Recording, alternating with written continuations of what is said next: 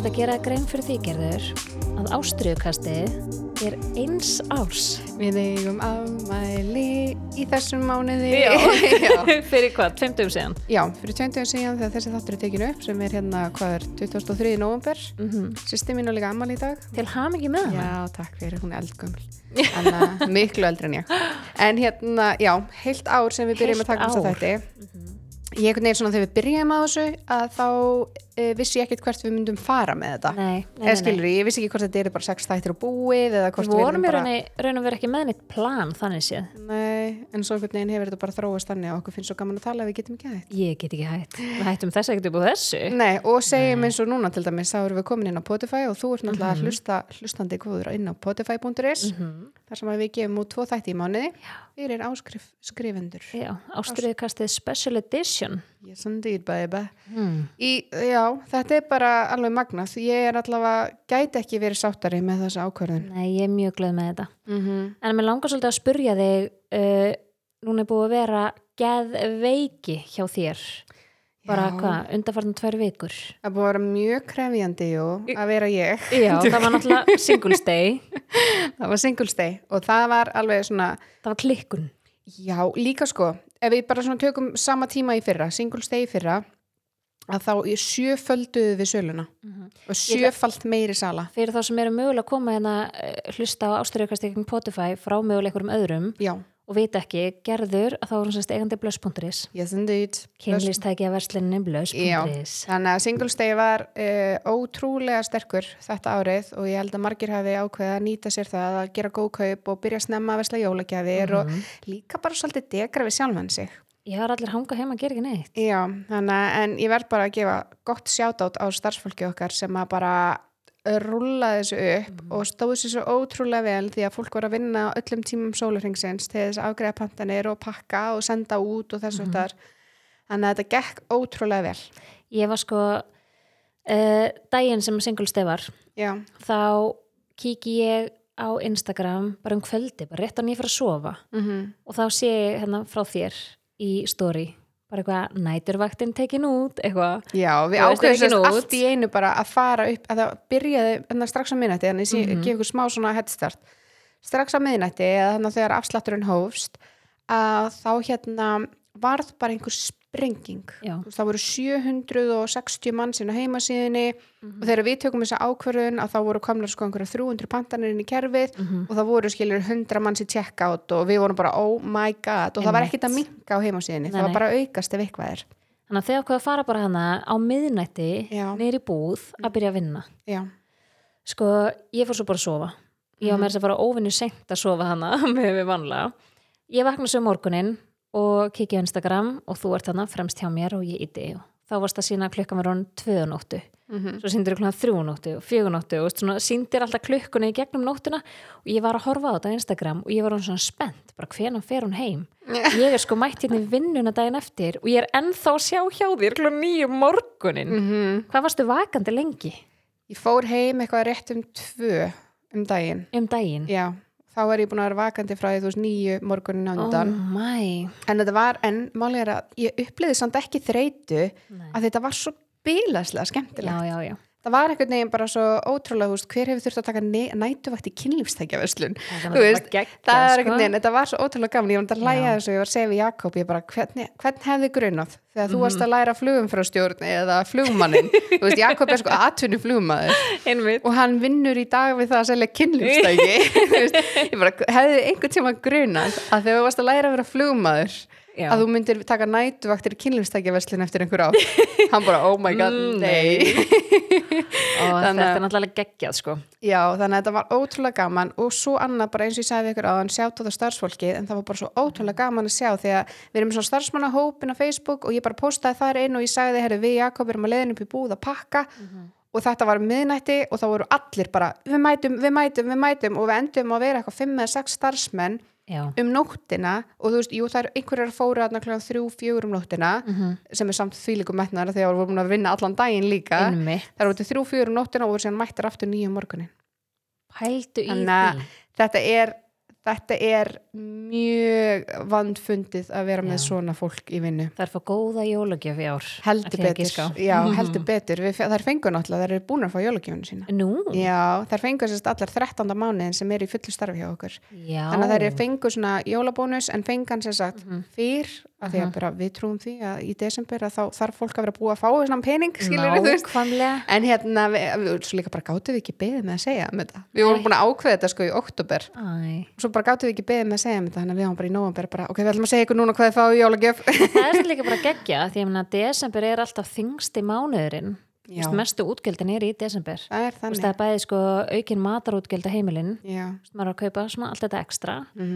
Og svo líka náttúrulega bara jólagjöfnar og allt þetta. Já, og fyrir fólk sem að vinnur í verslunastarfi þá líka bara auki álag á þessum dögum. Já, nákvæmlega. Eins og núna, þá erum við ástæðan fyrir náttúrulega brjálega að gera núna að því það undirbúningu fyrir Black Friday. Við erum að taka hérna upp á mánudegi.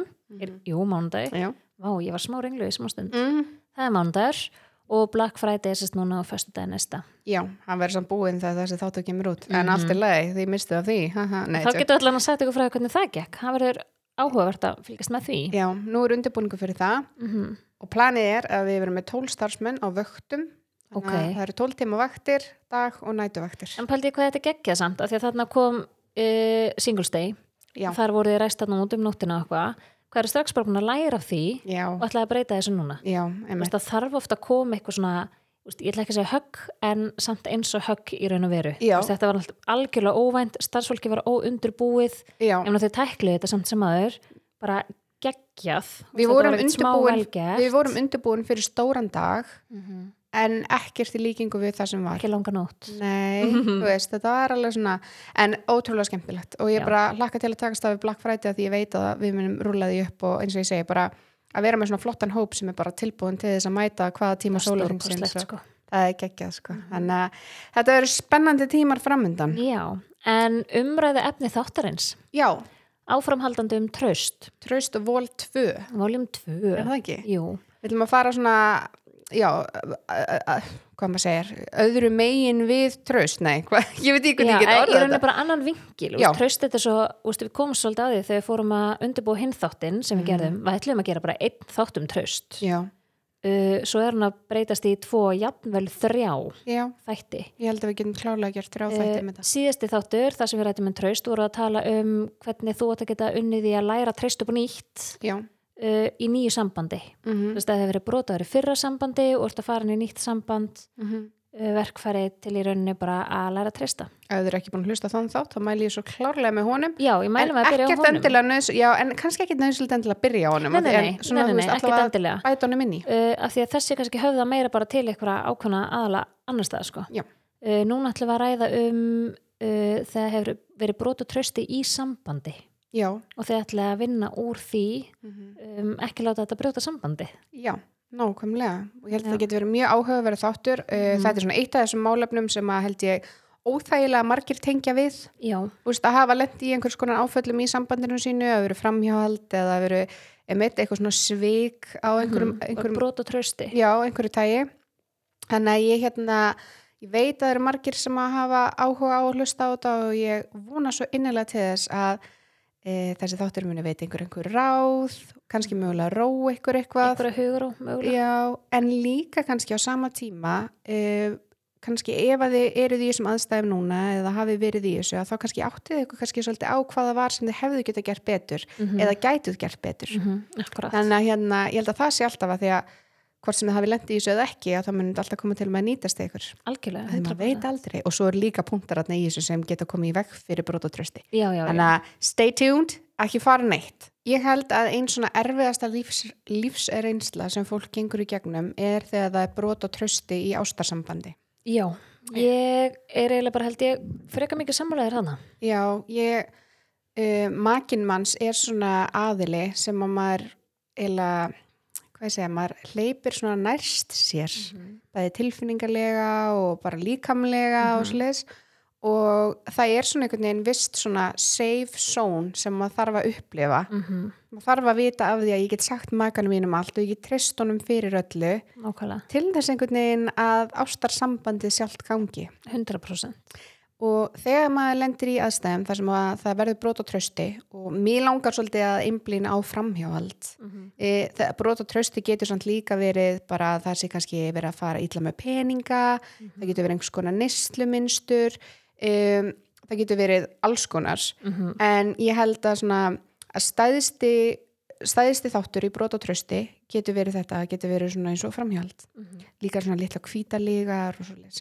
En ég svona einhvern veginn tók hann vinkil þegar ég var að skrifa ekki segja handrit, en þegar ég var að skrifa punkta fyrir hann þátt að þá tók ég hann vinkil svolítið út frá því að ef það er brot á trausti sem er framhjald Akkurat Mér langar svolítið fyrst að byrja að velta því svona fyrir mér og spyrja ykkur hlustundur svolítið, hvað er framhjald fyrir ykkur? Einmitt. Af því að framhjald, það getur verið sko alls konar.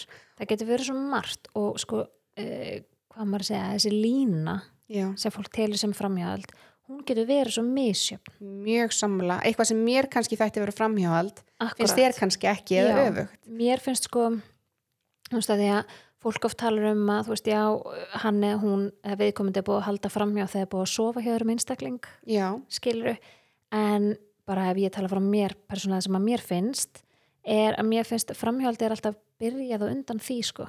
Og veist þetta, hvað maður að segja, þetta andlega. Í sumum tilfellum. Já, stundum er framhjald bara eitthvað svona, þú veist ekki svona hvað manneskjan heitir. Nei, algjörlega. Og bara heim með honum. Algjörlega. En ég ætla að segja, línan sé þar bara leiðurt farin að fela hlutinu fyrir makaðinum að þá ertu komin yfir línuna í framhjald.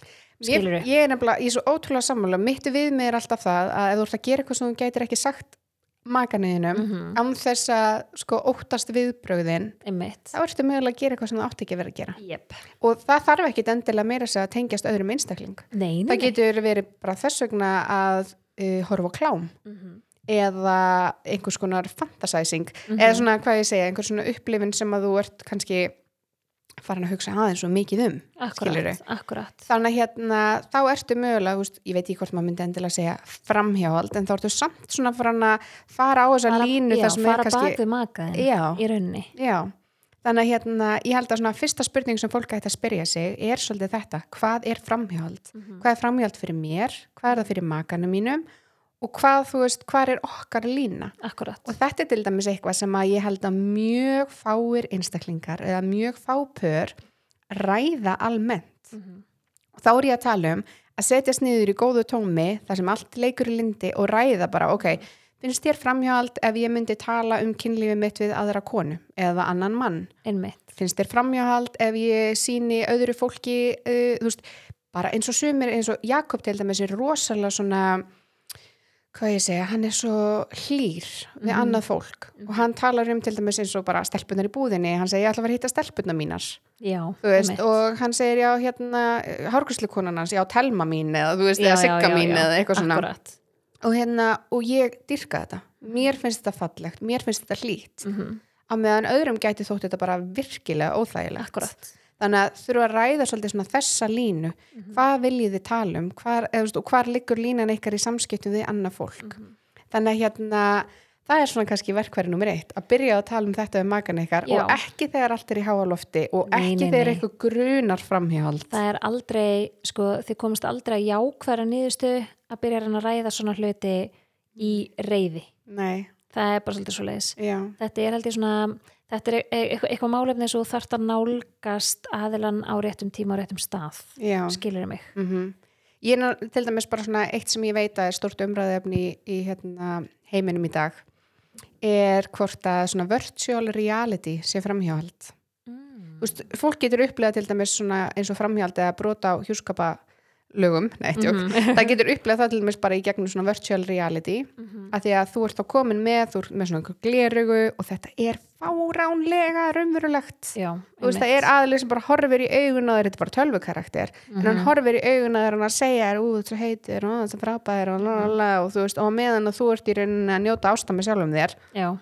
sömulegis líka í tölvuleikjum ég hef heyrt það að fólk getur ástfangið í gegnum tölvuleiki þar sem það leikur einhverja karaktera og kynnist síðan í einhverju World of Warcraft eða eitthvað og það myndar bara þess sjúklega sterku tengingu þannig að þessir hlutir allt eitthvað sem þarf að passa upp á og ræða 100%. Ég hef átt þetta samtal reyndar ekki í mínu sambandi núna en ég hef átt þetta samtal við maka bara svona virtual reality fyrst var ég bara svona já, bara fyndið síðan því ég sá þetta þá var ég bara ég ekki viss Nei.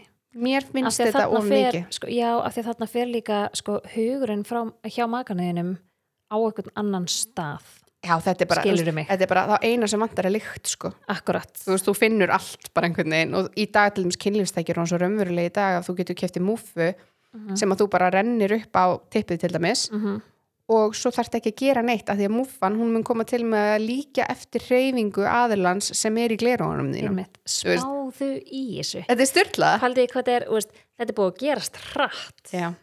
Það er svo fá ár sem þetta bara var ekki möguleiki. Nei, þetta var ekki svona teikniborðinu.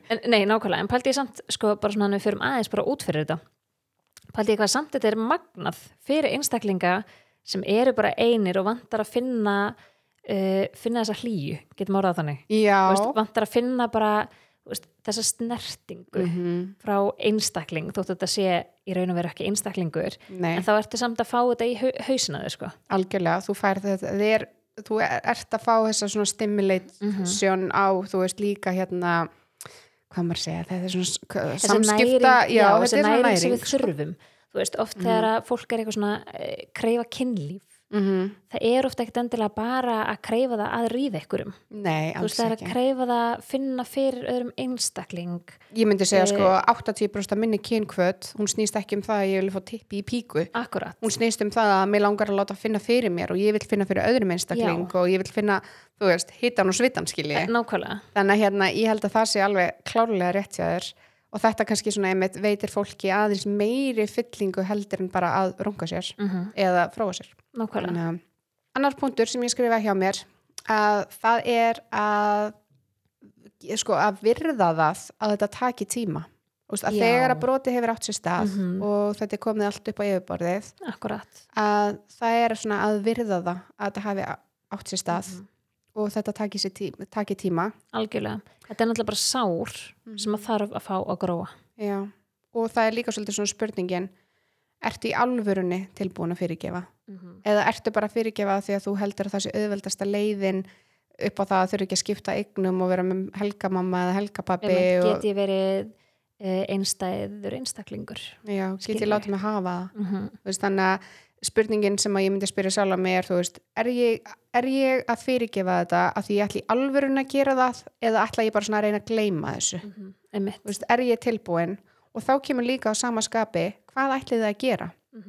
Ég myndi undir öllum kringumstæðum ef það kæmi eitthvað svona áfall í sambandinu hjá mér, þá myndi ég fá þriðja aðila inn í sambandið. Ég er 100% sammála. Ekki til þess að stunda kynlíf með, heldur til þess að meta sambandið. Fara til sambandsráðgjafa eða eitthvað svo leiðis. Að fá fagaðila til að leiðbina ykkur í skreifunum. Bara fá verkfærin og líka þessi þriðji aðili getur gert bara svo ótrúlega margt fyrir ykkur. Leiðbind ykkur hvernig þið að tala um þetta. Af því að það getur segjum svo ef að ég og þú erum núna í sambandi og ég held fram hjá þér. Ég finn fyrir skömm. Þannig að þegar að þú ert að koma til mín og ávarpa framhjáldið þá er það svolítið auðvelt fyrir mig að hlaupa í vörn. Já. Af því að ég er að reyna að venda sjálf á mig. Ég veit að ég gerði rangt. Ég veit það, en ég finn fyrir þessu skömm, hún meiðir mig og ég vil það ekki. Skilurðu mig? Það er leiðandi kannski reynir að varpa þessu yfir okkur annað. Já, það er ótrúlega algengt að í svona aðstæðum að sá sem að bera skömmina reynir að varpa þessu yfir hinn einstaklingin. Þú kemur að ávarpa til minn og ég kem að gerður, hætti að vera svona klikkuð. Já. Þetta er ekki neitt svona, bara þess að segjum svo að ég þú ert að upplifa það að ég sé ekki endilega orðin alveg trúið þér aftur. Já. Fatturðu, og þú ert að reyna að fá staðfestinguna á því skiljanlega. Skilurðu, það er nýbúið að brjóta á þér og þetta er ferðlega og þetta er erfitt, ég ætla ekki að segja auðvelt, þetta er ekki auðvelt. Þegar það er nýbúið að brjóta á manni þá líka er svona eins og maður verður svona hypersensitive. Akkurat. Það má ekkert gerast og þá er maður bara hann er alltaf framjá eða hún er alltaf framjá. Nákvæmlega, því þessi hugsun er alltaf efst þarna. Þetta er bara eins og stutt í hana. Það er svo ótrúlega stutt í hana því að þú ert svo mikið hugsunmynda því þetta er eitthvað sem er ángrað, þetta er eitthvað sem þú ert að vinna í og þar lendi er hugsun það er svo stutt í hana.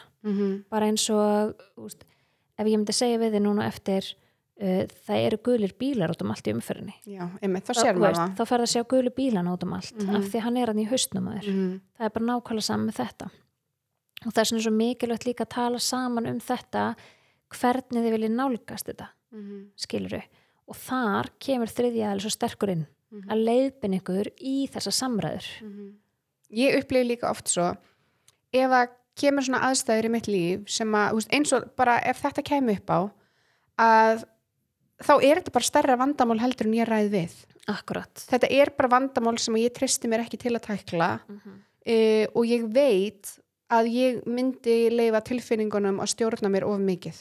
Einmitt. Með því að hækka röddina eða eða bara sumir gætu orðið ofbeldisfullir eða segja ljót orð eða eitthvað svoleiðis og það að leiðandi að þá held ég þessi mikilvægt að fá þriðja aðila til þess að gera þetta líka meira svona neutral. Leið og situr fyrir framan einhvern fullorðinn einstakling sem með jafnvægi í orkunni sinni þá eru minni líkur á að þú gjörsamlega tapir þér. Algjörlega. Það svolítið svona, ég upplifði þetta pínu þegar ég var að skilja við bassföðu minn að þegar að koma upp einhvers konar vandamál þá bara tapaði ég mér. Það bara, ég sýndi ógeðslega hegðun, bara í svona bara hækkaði röddina og var að segja ljót orð og eitthvað svoleiðis. En það var líka bara þegar tilfinningarnar og reiðin og það var allt einhvern veginn svo mikið en og þetta var bara allt í gegnum síma sko. Já. En ef það var einhver heima þá var ég aldrei að fara að gera þetta. Nei, hvort sem að það var sambandsráðgjafi eða ekki skilur en það var bara þannig að ef ég var bara ein í friði þá gæti ég bara algjörlega mist mig en leiða að komin einhver annar aðili inn í þetta að þá einhvern veginn bara svona nei, ég ekki sátt eitthvað svona, það var öðruvísi. Algjörlega og þetta sko þessi þriðji aðili aldrei að fara að setja móti ykkur tveimur og að fara að dæma. Hann vinnur við þetta? Hann vinnur við þetta. Allan daginn. Og ég get alveg ímynda mér að aðilinn sem að brauta af sér í sambandinu upplifi það eins og hann sé dæmdur þegar þeir setjast í sófan eða stólana eða hvernig sem það og það þriðji aðili á móti ykkur og þeir að fara að ávarpa þetta sem að kom fyrir auðvitað getur lið þannig þú ert svo sem að brusta á sambandinu en það bara svo mikilvægt að þetta ekki þá hugsun það enginn en það til þess að dæma það bara verið að reyna að finna lausnir á vandamáli sem er komið upp ég meina, þetta bara þið á móti vandamálinu en ekki þið á móti hvort öðru og þetta pínu, ég myndi líta á þriðja aðila sem hárnaringuna til að leysa flækjuna algjörlega 100% og það að horfa á þetta þannig auðvitað þetta vandamál sem er komið inn í sambandið en leið og þau takið þetta vandamál og þau setja þið bara upp á borðið þetta verkefni, þetta vandamál þarna fyrir ykkur til að leysa leið og komið upp á borðið þá þetta í lengum vandamál heldur verkefni sem þið bæði að vinna í og þetta náttúrulega bara samvinna að sjálfsögðu, þá þurfa báðir aðilar að vera tilbúnir til þess að tækla þetta þannig að leiður komin á þann stað þá þetta verkefni sem ég hafið En að því þú talar að setja verkefnið eða vandamálið upp á borð að þá það einmitt annar þáttur í þessu það það að ef það verður brot á trausti þar sem að þið ætla að leysa úr vandamálinu og bara, tækla þetta að þá þetta svona gegnsæi sem þarf að vera í samskiptunum. Algjörlega. Þú þarft að segja makanuðinum það sem hann vil vita þú þarft að koma hreint fram og það ekkit eitthvað að reyna að fegra hlutin og segja þetta var bara eitt skipti ef þetta var margir mánuðir og allt þetta það þarf að koma hreint fram. Öll spila borðið og ekki bara á meðan þeir að ræða þetta vandamál heldur líka í framtíðinni hvað varðar það að þegar þú ert að reyna að vinna þér einn traust hjá makanuðinum aftur þá símiðin ekki með læstu passvorti og það að vera að breyta passvortinu alla daga það ekki þannig að þú setja hverfa hinga og þangað eða taka leynileg símtöl eitthvað inn á milli svona hegðun, hún þarf að breytast til þess að makiðin sjáu að þú sérst tilbúin til þess að bæta fyrir það sem þú gerðir og makiðin geti treystir aftur og meðan það verið að vinna inn þessa fyrirgefningu þá þarftu að gera það sem þarf að gera til þess að vinna hana inn auðvitað eitthvað lína hana að sjálfsögðu það eiga allir rétt á að eiga sitt persónlega líf líka ég á fullan rétt á að eiga mína dagbók til dæmis og skrifi hana mína pælingar eins og þeirra deilinu með makanum mínum skilurðu en þegar það eitthvað sem viðkemur þessu sem að var í raun og veru involverað í þessu broti segjum svo þú hafi verið í símanum að tala við eitthvað svo kynntist í gegnum faldan account á Tinder bara dæmi þá eyðir þú Tinder-akkántinum þú ert ekki að fara að geyma hann eitthvað staðar ef þú ætlar virkilega að vinna þér inn þetta traust aftur að því að líka sko, svo annað að þú þegar fólk ákveður að vinna úr svona vandamáli eða svona erfileikum að þá þetta svo segjum við með þetta Tinder-dæmi að viðkomandi hafi verið með Tinder-account, hann kannski hitti aldrei neitt en hann var á Tinder að tala við einhver fólk og það gerðist aldrei neitt, hann voru aldrei hitti neitt en hann var að tala við fólk á Tinder svo kemst það upp og þið ákveðið sammenningu að þið ætlaði bara að láta, halda á með láta þetta reyna viðkomandi þú ætlar að hætta á Tinder og annað en svo allt í einu sérðu bara hérna ég veit ekki fleiri svona forrit svo allt í einu sérðu hérna, hvað heitir þetta, Bumble í símanum hans Bumble, það annars svona Tinder forrit mér minni það eða Takalicious eða eitthvað, ég veit ekki hvað þetta heitir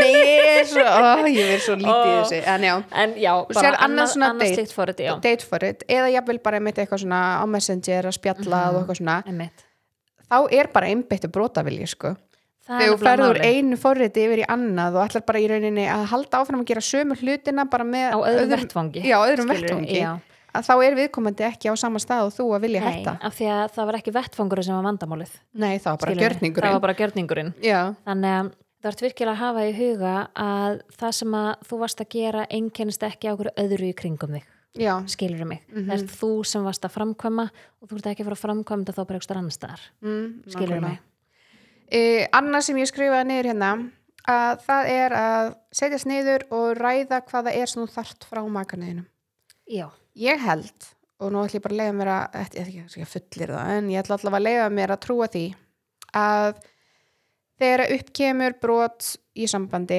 eins og til dæmis það haldið framhjá að þá það í langflestum tilfellum að sjálfsög geta verið dæmi það að fólk bara svona fer í einhvers konar, ég veit ekki svona ég myndi freka tengja við kynlífsfíkn þegar fólk farið í það að stunda kynlíf bara með hverju sem og skiptir ekki máli og svona, eitthvað þannig en svona þegar að framhjáhald í gangi og þetta kannski búið að ná yfir einhver tíma og mánuði og svoleiðis að þá oft sko stæðstu að þá í flestum tilfellum að þá að sækja í eitthvað sem þið skortir hjá makanniðinum. Akkurat.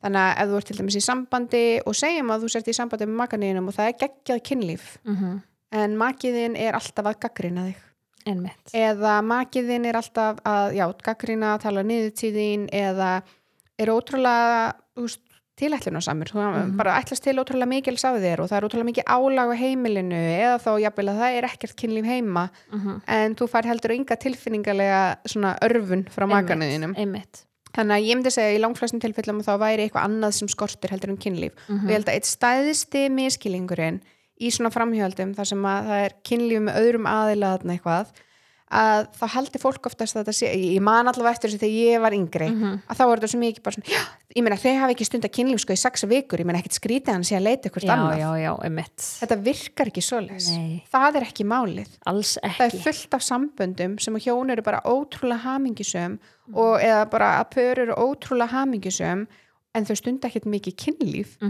þú veist, það að því þau hafa svo ótrúlega mikið svona mikla fyllingu út frá tilfinningulegum tengingum. Þau eru fullnægð á öllum öðrum sviðum. Já, og jafnvel líka kynferðislega. Já. Það þarf ekkert að vera að þau eru svo mikið kynlíf. Þannig að ég held að sko þessi miskilningur, þessi stór miskilningur þegar kemur að framhjáhaldi að það fyrsta sem þurfa að gera að bæta kynlífið af því að viðkomandi fór og leitaði eitthvað annað í kynlíf. Það sem þarf að bæta eru samskiptin og það þarf að sameina ykkar tungumál. Algjörlega. Ég ætla að útskýra það eins betur. Já. Við hefum svolítið farið inn á þetta að tala hérna svona love languages. 5 love languages. Já, algjörlega. Og við erum með mismundi love languages og þið getið lesið þessa bók sem heitir 5 love languages og það ótrúlega gaman að lesa hana saman, taka og skiptast á að lesa eða hlusta á hana saman. Það líka að taka próf á netinu. Já, einmitt, það að taka próf á netinu líka, Já, einmitt, mjög sniðugt.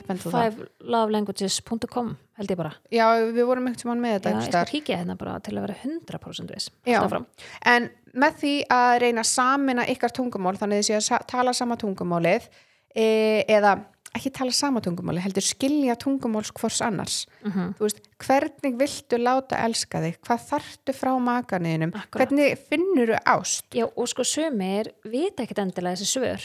Nei, það er bara, hvernig áttu að vita hvað það sem þú þarft, skilurðu og oft það þannig að þú heldur að þú þurfur að fá eitthvað, svo bara eitthvað allt annað segir skortir. Já.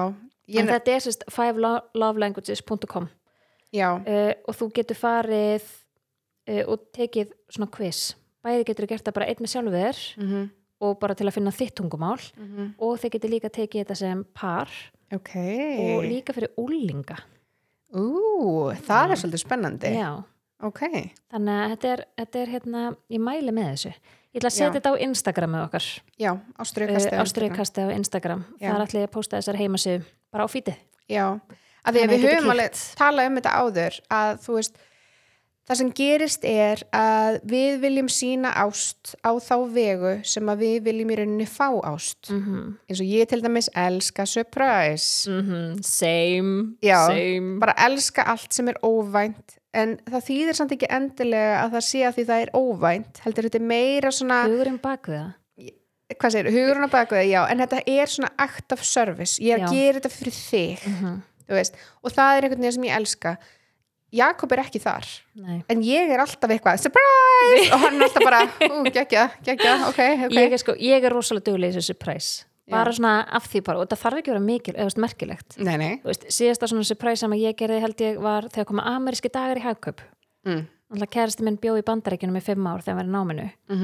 Og ég sá hann bara, ameríski dagar. Ég týndi alls konar svona amerískt nammi og sósur og hitt og þetta í poka og gaf honum. Bara eitthvað svona af því úr ótrúlega sætur í dag að þá færðu hérna gjöf. Skilurðu? Þú veist, back to America. Eitthvað En hann er þetta líka alveg í þessu að því vorum að segja á þann að Ástríðukast var einsás. Þegar ég kom út í bíl á einsás ammælistegi Ástríðukastsins þá beið mín gjöf í sætinu mínu. Nei. Bílsætinu, ég gleymd að segja það. Ekki fæk ég gjöf frá honum. Jæja, ok. Og ég fekk bók sem ég langar endar ótrúlega mikið í. Dóttir. Já. Bókin Dóttir. Þannig og það var bara svona af því bara. Og það var ótrúlega sætt kort sem var svona sætu texti. Og svo til hann ekki með eins á Ástríðukastið. Það er svo krútlegt. Þannig að þetta er alveg love language eitt og sér. Já, bara þessi hlutir. Já, flestir byggjast upp á nokkrum tungumálum sem þeir tala í rauninni eða sem að þeir, hvað maður segja, skynja. Já. Þetta er svona tungumál sem þú skynjar. Akkurat. Og aðrir til dæmis, þú veist, eins og sumir eru með priority, það getur verið samverustund, aðrir eru með þjónustu, þú veist, það sem að þú elskar þegar að makiðin segir, þú veist, hérna ég skal setja í þvottavélina og uppþvottavélina eða þú skal setja bensin á bílinn. Já, einmitt, gerir eitthvað svona fyrir þig og þú veist, Jakob er til dæmis mjög mikið þar. Hann er allur í því, einmitt, taka bensin á bílinn, ganga frá, setja í þvottavélina og stendur oft upp bara og eitthvað svona, ég ætla aðeins að ganga frá, verð þú bara róleg og eitthvað svona og ég fucking dýrka það er geggjað. En það væri ótrúlega gaman að sjá einmitt svona ef þið farið yfir, þú veist, hvert er ykkar ástatungumál að því ég held að í mjög mörgum tilfellum að þá er það þannig að fólk er ekki meðvitað um það hvaða makinn þeirra það þarf. Akkurat. Hvaða er sem hann þarf. Að því að þið gætu verið að tala sitt hvort tungumálið án þess að skilja hvort annað og þar að leiðandi upplifið einhvers konar tómarum svo kynnistu einstakling sem í rauninni talar sama tungumál og þú eða talar þetta tungumál við þig. Þá er hann svo ótrúlega heillandi af því þetta er það sem skortir heima. Akkurat. Þannig að með því að samina og svona synga ykkur að þá kemst maður svo ótrúlega langt. Ég veit að þetta er mjög svona þekkt lína og það er þegar hjón er að skilja þeir setja fyrir mig, þetta er svona dæmi ímyndið ykkur hjón sem setja fyrir framan sambandsráðgjafa. Ok, ég sé bara mig og þig. Já, er það ekki? Já. Og það eru að tala um sambandsráðgjafan og hann stendur upp alveg brjálaður og hann segir bara ég gaf þér allt sem þú vildir. Ég gerði allt fyrir þig. Bara ég gaf þér bíl, ég gaf þér hús við börnin okkar og bara þú veist, ég bjóð til lífið sem þú vildir. Eina sem að ég vildi var bara að þú væri heima með mér og börnunum. Nákvæmlega. Skilurðu? Og þetta er það sem ég þurfti ekki hennar bíl. Nei. Ég þurfti ekki allt þetta. Auðvitað gaman ég að geggja hann bíl og geggja hús eða geggjaðar utalagsferðir og allt svo les. En það sem ég þurfti. Já. Skilurðu mig? Þetta er auka. Veist, þannig að þegar við erum að tala um þessi 5 ástartungumál að það þýðir það ekki að það sé eitthvað sem við viljum alls ekki eða eitthvað sem að þú veist, þetta er eitthvað svona en svo ertu með 1 eða 2 sem eru svona aðal tungumálin þín. Og eins og í þessu prófi sem er þetta að taka á netinu þá fáið þetta bara í prósentum. Já. Skilurðu? Einmitt, það er bara, þú ert hérna 30% gjafir, þú ert 20% samverustund. Þetta er sniðugt sko. Þannig getið séð bara nákvæmlega hvar þið eruð og hvað það er sem makiðin þarfast. Já, og svo getið bara búið til svona uppskrift. Við þurfum hérna 3 í viku að gera þetta, 1 sinni í viku að gera þetta og reglulega að gera þetta. En þetta er samt geðveikt af því að sko, ég er svo hlynt því að sé alltaf sko fastir date tímar. Já. Þú veist, bara svo ég veit að þið Jakob tókuð á þessu ári, þessu ári, já. bara ennþá, skilur við alltaf á 50 dögum voru þið með date night og jú, getur alveg erfiðar en núna í COVID af því að maður ekki að fara og gera eitthvað en date night þýðir ekki endilega að vera alltaf að fara eitthvað, þú veist, að fancy út að borða og svoleiðis. Það er þessi að taka tíma sem er óáreittur fyrir ykkur. Símannir fara bara ekstra upp á hillu, þótt að sé ekki nefnum bara, þú veist, sjóðu ykkur pilsur og sitja við eldhúsborð og tala saman. Skilur, bara óáreittur tíma, bara fyrir ykkur tvöum. Mér finnst geðveikt að gera bara svona svo plan. Já, bara mjög sammála. Bara, ok, í þessum mánuði ætlum við að taka 4 date fyrir okkur. Og þarna var þetta skipulega deitin bara svona út frá með þessu þú veist, ok, maðurinn minn er rosalega hárið því að þurfa samverustund og þetta deit, þá erum við bara fyrir að setja við eldhúsborðið að spjalla og mögulega að spila, skiluru ok, love language þarna gjafir, þetta er date night ég ætla að mæta með gjöf á þetta date skiluru, þú veist, fara í gegnum allt þetta þannig að sé að næra alla staðina í þessum þannig að date night skilja eitthvað eftir sig nákvæmlega þetta er ógeðslega sniðugt ég nefnilega hef svo oft hugsað þetta því að núna sérum bara eins og við Jakob við erum með eitt barn sem að kemur til okkar aðra hverju helgi annars vinnum við fyrir okkur sjálf og þurfum ekki að hugsa mikið annað heldur en raskatið okkur sjálfum og það er bilað að gera, ég skal alveg viðurkenna það en miðað við hvað við erum kannski í svona mikill forréttindastöðu að hafa mikinn tíma saman að því við vinnum saman og við erum bara með barn aðra hverju helgi og í sumarfríum og svona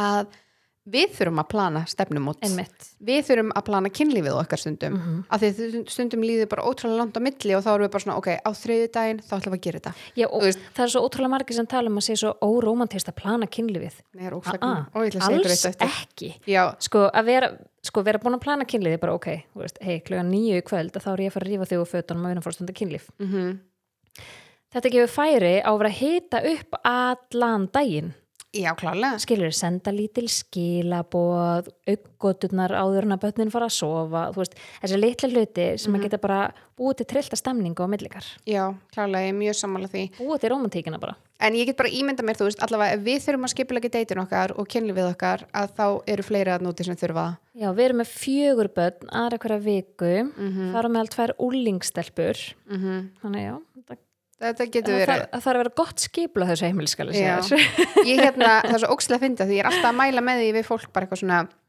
að deitna þið getur byrjað í blöss þið getur farið að versla eitthvað saman í blöss eða versla á netinu og fengið sendt heim og eitthvað svona og það getur verið svo ógeðslega skemmtilegt en málið er að ég á kynlífstækjaverslun fyrir mér eru kynlífstæki bara að vinna eða svona ég horfi svolítið á það þannig já, búið svona skemmt þetta smá en ég ætla ekki að segja það, mér finnst ótrúlega gaman að nota kynlífstæki í fyrsta skipti, við Jakob erum búin saman í 2 ár daginn þá sátum við í sófanum og vorum að tala saman kvöldið og svona notalega stund hjá okkur og þá fórum við að plana kynlíf daginn eftir og ég bara eitthvað svona herðu, þú ætlar í blöss á morgun og þú ætlar að versla og hann bara eitthvað, ok og ég alveg, þú ætlar ekki bara svona og mér langar svona, hvað langar þér í og við fórum bara svona í gegnum hluti sem við hefum aldrei prófað áður sem er seldir í blöss og okkur langar að eignast og eitthvað svona eða jafnvel hluti sem við prófað áður en það vantaði bara nýtt, þú veist, að uppdeita eða eitthvað svona að því ég tíni öllu og það vantar eitthvað og þú veist, það, svona, já, ég er ekkit eitthvað ég fer ekkit rosalega vel með kynlífstæki mín Þú veist, þetta er líka bara út allt Þetta er út allt, það er alveg rétt Alltaf því ég kem heim til og það kannski kynlífstæki á sófaborðinu eða stofuborðinu eða eitthvað Nei, kynlífstæki og ég er alltaf svona, nei, býtu má ég, þú ert oft með vörur heima hér svo ert að sína á Instagram já. Og maður er svona, má ég koma við þetta er þetta þitt skilur, maður er ekkert viss ég get fundið eitthvað í eldhússkáp og ég spyr sjálf að mig þetta er pínu þannig en í þetta skipti að þá sem sagt fór Jakob bara daginn eftir minn köpulistæblöss sem við vorum bara að tala og okkur langaði til eignast og prófa og eitthvað og þetta var svo gaman ég er ekki að grínast, jú, hann fór daginn eftir að verslaði svo bara mætti hann heim með póka ég var að vinna heima og hann var að vinna niður í búð mætti hann heim með póka og við tókum bara svona unpacking og vorum að taka upp dótið og svo kvöldi vorum við að nota það og þú veist, þetta var einhvern veginn svo öðruvísi þetta var öðruvísi fyrir okkur Ég fór úr vinnunni, og ég fór ekki sjálf að versla þetta og þú veist, þetta var svona einhvern veginn öðru sem momenta því að við vorum ekki bara að tala einhverja vörur sem við erum að selja heldur meira vorum að tala vörur sem við ætlum að nota Já, eitthvað svona vörur sem þið ætlum að nota sem einhver langaði til að prófa Já Þú veist, því ég veit að þú ert ofta að koma með fullan póka kynlífstækjum herðu, ég er að spöða hvort ég að taka þetta inn eða ekki við þurfum að prófa þetta kvöld við þurfum að prófa þetta í kvöld það svolítið svo leys skilurðu það ekkit endilega mér langi til að prófa þetta nei, þetta bara svona við þurfum þá kannski svona dettur sjarmurinn svona aðeins niður af því ég get alveg sagt það að það eru svona 10% líkur að ég fái fullnægingu þegar ég að prófa eitthvað tæki fyrir vinnuna mína af því ég bara, hvernig virkar þessi takki hvernig titringurinn, þau svona hvernig áferðin þú veist meira kanna vöruna ég ekki hérna öskrand úr fullnægingu ég að prófa tæki sem að ég að gera fyrir vinnuna að vinna heims þetta er mjög krefindi starf, krakka mínu þetta er mjög krefindi starf en allavega langar mér að benda ykkur á þetta að ef þið eruð að vinna úr svona brot á trausti eða framhjáhaldi eða eitthvað svo leiðis að skoða eins dýpra, ekki bara horfa hvað er að kynlífin okkar, af því það er ekkert alltaf það sem er vandamálið og örugglega í fæstum tilfellum er að kynlífi sjálft sem er vandamál og líka nú ætlum ég að segja setningu sem að mun eflaust mögulega ykkur er reiðast yfir henni hvað er með það? En þegar að svona brot á sér stað þá þarf alltaf 2 til skilurðu mig bara í rauninni þetta sama og við erum að tala núna það er ekki endalega skortur á kynlífi eða eitthvað svoleiðis en það er einhver vöntun innan sambandsins sem olli því að hinn aðilinn ákvað að taka hliðaskref skilur mig nema þetta sé einhver svona siðferðisleg brenglun já, oft er einhver siðferðisleg brenglun og þú veist, eitthvað svona einhver spenna sem að þú veist, eitthvað eitt leitu út í eitthvað sem hann vildi ekkert endalega gera og hann eða hún, skilur bara svo sem var að brjóta en það er samt sjaldnast þannig að þetta er bara verið þannig að þessi einstakling bara herri núna langar mig að særa makan minn og ég ætla bara að gera þetta. Nei. Það er einhver aðdragandi að þessu, skilur mig. Oft líka að þá eru sambönd, hvernig get ég útskýrt þetta settlega, oft eru sambönd svo ótrúlega kynferðsleg og við erum kannski í sambandi með makanum okkar og okkar sterkasta tenging er kynlíf af því að það er það sem að við fáum hérna tilfinningarlega örfun og annað frá vinum og fjölskyldu en með makanum okkar fáum við einungis kynferðslega örfun það er til dæmis mjög svona hvað maður segja, brothætt samband af því að svo kannski kemur einhver annar aðili sem getur veitt okkur bæði og þá fyrir við að leita í það hins vegar langar mér líka að benda á að ef samband er of kynferðislegt að þá getur líka verið auðveldara að halda framhjá af því að þú ert ekki bundin sem svona djúpu tilfinningarlegu böndum og þú hugsar ekki jafn mikið hvernig þú getur sært makaðinn Akkurat. Af því þú veist, þú þekkir hann ekki og ef þú særir hann þá hefur það ekki jafn mikil áhrif á þig af því þú eru ekki jafn tengt með því að særa makaðinn þá ertu ekki að særa sjálfa þig endilega, þá ertu bara svona já ok, hún er pirruð núna ég vona að ég sé að koma sér rétt frá mér ég skil ekki en svona því svona tilfinningarlega fjarlægðri hvað segir maður allavega því tilfinningarlega fjær sem maður er makanum sínum því auðveldara er að brjóta á honum Akkurat. Þannig að þú veist að passa upp á þetta að vera svolítið svona tengd og finna leiðir til að tengjast sem ykkur finnst skemmtilegar en svo líka þegar að búið er að taka þá ákvörðun að fyrirgefa og þú ert búin að setja sneið með makaninum og þú telur þig vera búin að fyrirgefa og þú segir makaðin ég fyrirgef þér hvað tekur þá við skilurðu það er svolítið mikilvægt líka að sá sem að nú ertu í sambandi og það var eitt sem braut sem bara ég og þú aftur gerða mín ég braut á þér, skilurðu og svo erum við búin að gera hérna vinnuna, ég er með allt upp á borðunum ég er virkilega að reyna að vinna mér inn þessa fyrirgefningu þú kemur til mín hérna kvöldstundan og segir Rakel mín, ég er búin að fyrirgefa þér svo, og ég held áfram að vera með allt upp á borðunum ég er að standa mig en þú ert alltaf að skjóta á mig skilurðu það líka sá sem að lendi því að var broti á honum hann þarf líka að passa sig að fara ekki það að vera að brjóta á makanum sínum sem braut á þér refsa já, algjörlega ég myndi vilja hugsa þetta pínu þannig að því að með því að fyrirgefa þá ertu í rauninni að þú ert að fyrirgefa tilfellið, atvikið þú ert ekki að samþykja það nei, nákvæmlega og þú ert ekki samsemmerki þarna á milli nei, og þú ert alls ekki að gleyma nei. það þýðir ekki að þú munir aldrei geta minnst á þetta aftur en ég held að það sé hollt fyrir brotaþolan sá sem lendir í brotinu að tilenga sér einhvers konar reglur í kringum þetta ok, þegar það kemur að þessu ég er ekki að fara að nota þetta sem vopn þetta ekki að fara að vera mitt vopn í okkar rifrildum eða okkar samskiptum. Þú hélst fram með mér, ég ætla að fara að gera þetta. Nákvæmlega, það aldrei góður leikur. Við þurfum að taka það strax út á borðinu eða við ætla að láta það ganga. Þú ert ekki að fara að minnast á þetta í hvert skipti sem þið líður illa. Settu þér einhvers konar reglur varandi þetta að þú mátt að ræða þetta við makaðinn þegar þú ert sjálf í svona rólegu jafnvægi. Þú mátt að ræða þetta við makaðinn þegar þú hefur legit spurningar. Segir bara, ég bara er að upplega bilaðan kvíða og mér vantar svo aðeins að fá að tala um þetta. Akkurat. Í staðis að segja bara, og hvað? Þú veist hérna.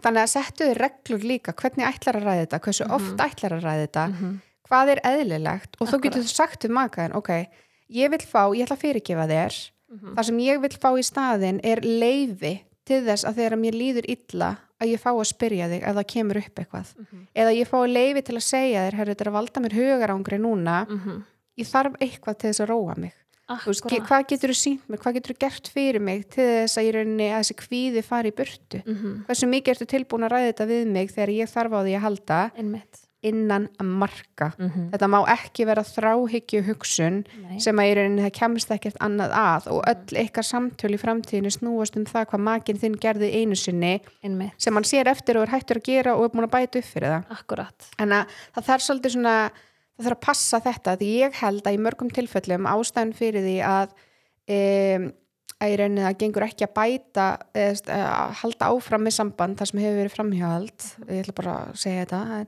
en að þegar að annar aðilinn ákveður að standa sig mjög vel eftir að hafa haldið framhjá og hefur bara virkilega sér af sér og er að bæta sjálfan sig en þá er það held ég oft á tilfellum hinn aðilinn sem bara getur ekki fyrirgefið. Akkurat. Sá sem að brauta á sambandinu þarf að fá rými til þess að bæta fyrir mistöki sín. Já. Skilurðu? Þarf að fá þetta rými og ef þú tekur það ákvörðun að treysta upp á nýtt og vinnur í þessu broti og fyrirgefur að þá þarf hinn aðeins að finna fyrir það og treystir af því að það er rosalega vond tilfinning að upplifa þegar það sé ekki verið að treysta þér þegar þú ert að standa í stikkinu En svo líka eins og við tölum í síðasta þætti þessi hlutur svona að horfa inn á við hvað hefði ég geta gert öðru sig hvað get ég gert af því að þetta snýst ekki bara það að ef þú brýtur traust og ætlar að vinna þér inn traust hjá mér aftur þá er ekki bara þú sem þarf að sanna þig. Nei, ég þarf líka að sjá, hvað er það sem ég get gert til þess að aðilinn geti sýnt mér traust eða, hvað segja, geti sanna það fyrir mér að hann sé traustverður. Þú þarft að vera með góðan jarðveg fyrir aðilann til þess að geta þetta af því að algjörlega. Það er rosa erfitt ef þú ætlar að fara að bæta upp fyrir eitthvað og þú ert bara í einhverjum svæpátt þrautum eða hvað heitir þetta, svona hindrunum. Það er bara stanslausar hindrunir sem er að koma og þetta er bara ofar þinni þekkingu og getu. Þannig að búa til farveg fyrir báða aðila til þess að vaxa á dafna, það getur verið bæðið með þetta að þú þarft að gefa makanniðinum tækifæri, ekki jarðan í hvert skipti sem að kemur eitthvað og setja þér smá reglur. Algjörlega. Bara svona, þetta er eitthvað sem kom fyrir, ég ætla að gefa sjálfur mig leyfi til að hugsa þetta svona oft eða tala þetta svona oft en það verður að vera undir vissum kringumstæðum. Það verður að vera í ró, það verður að vera 4 augu, það má ekki vera henni í matabóði. Já, hann alltaf hélt fram hjá mér, þú veist. Einmitt. Þetta er ekki aðstæðurnar. Við erum ekki að bæta, hann mun ekki læra af sínum mistökum með því að láta niðurlega sig og gaggrina sig endalaust. En já, þetta er bara svona, og ég segi hann að því ég er að tala þetta í mínum, þú veist, bara hann hinn aðilinn, en þetta getur verið báðir. Mér kannski líka ágætt að taka fram hérna, við náttúrulega erum ekki menntaðir sálfræðingar eða sambandsráðgjafar eða neitt slíkt. Við erum bara áhuga á þessu. Tölvört mikinn. En þetta er svona allavega mínar pælingar eða okkar pælingar. Svona loka punkturinn sem ég langaði til að koma inn á, að til þess að ná árangri eftir að það hefur orðið brot og trausti eða framhjáhald, að þá held ég einna mikilvægastu þáttunum sé breyting á hegðun, mynstri eða vana. Ef við tölum þetta eins og bara með alkoholistan, að þegar þú ákveður að hætta í neyslu eða að drekka, að þá þarfst að hætta að hanga með neyslufélögunum. Og það er bara saman þegar kemur að þessu. Þú þarfst að hætta og loka á þá aðila sem voru partur af þessu broti. Þú þarft líka að búa til einhvern veginn svona, ég vil ekki segja nýtt líf, en þú ert að búa til nýtt mynstur með makanniðinum. Nýjar venjur. Já, nýjar venjur. Þetta sem við vorum að gera var augljóslega ekki að virka og það er svona, það svona vottur af geðveiki að ætla að endurtaka sömu hlutina aftur og búast við öðruvísi annarri niðurstöðu. Það einhvern veginn þannig og gerir sömu hlutina aftur og fær alltaf sömu niðurstöðunar. Þannig að ef þú ert á einhverju svona plani þar sem þarf að breyta einhverju augljóslega, ef það hefur orðið framhjald í sambandinu þá þarftu augljóslega að breyta einhverju að þá þurfið þið megið ekki detta bara í saman farið og gera nákvæmlega sama og þið voruð að gera. Nákvæmlega. Það þarf að verða einhvers konar breyting á ykkar samskiptum eða ykkar svona venjum og svo leis. Akkurat. Þannig að fara svolítið yfir, hvað það sem við vorum að gera sem að skila okkur engum árangri, hvað það sem við getum gert í staðinn. Þetta getur verið litlir hlutir eins og bara passa það að kissast alltaf bless og fara alltaf sátt að sofa eða hvernig þið rífist. Setjið hlið við hlið og talið saman eða eru það öskra hvort annað. Ert að sýna maganuðinum áhuga, spyrðu hvernig var dagur þinn, fyrir hvað ertu þakklátur. Þetta bara, ég held að í langflestum tilfellum þar sem fólk ekki að sinna þessu verkefni, þá það því að miklar þetta fyrir sér. Akkurat. Bara í gær, gott dæmi. Við Jakob sátum í sófanum í gær, það svona skemmtilegt að segja frá því að við í Blöss erum að gefa út spil sem heitir Sambönd. Ótrúlega skemmtilegt spil, þótt ég segi sjálf frá og ég svo stolt af þessu. Og þetta spil, við erum komið með prototípuna, þetta ekki komið í sölu en kemur í sölu vonandi núna í desember, en við vorum með prototípuna bara á stofuborðinu og við vorum eitthvað að tala saman í gær og eitthvað svona og svo bara allt í einu ákveði grípa bunkan, dró eitt spil og við byrjum bara að spyrja hvort aðra spurningar sem við á svona spilum. Það getur verið alls konar spurningar, það getur verið hver uppáhaldsforleikurinn eða þetta getur verið spurningar eins og hvað í uppeldinu gæti haft áhrif á hvernig þú ert sem maki. Það svo margir svona hlutir.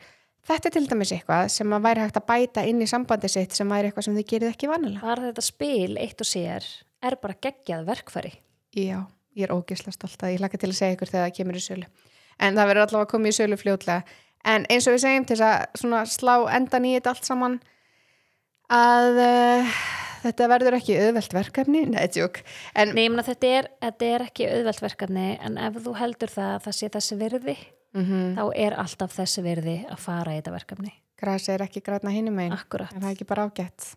En gegnsæi samskipti, þetta tekur tíma, fyrirgefningin sjálf, að passa sig að þetta ekki í sama farið, þú ert ekki að fara að nota þetta sem vopn, finna aðila sem getur hjálpað ykkur að leysa þetta vandamál. Það svo mikið af flottum sambandsráðgjöfum í núti.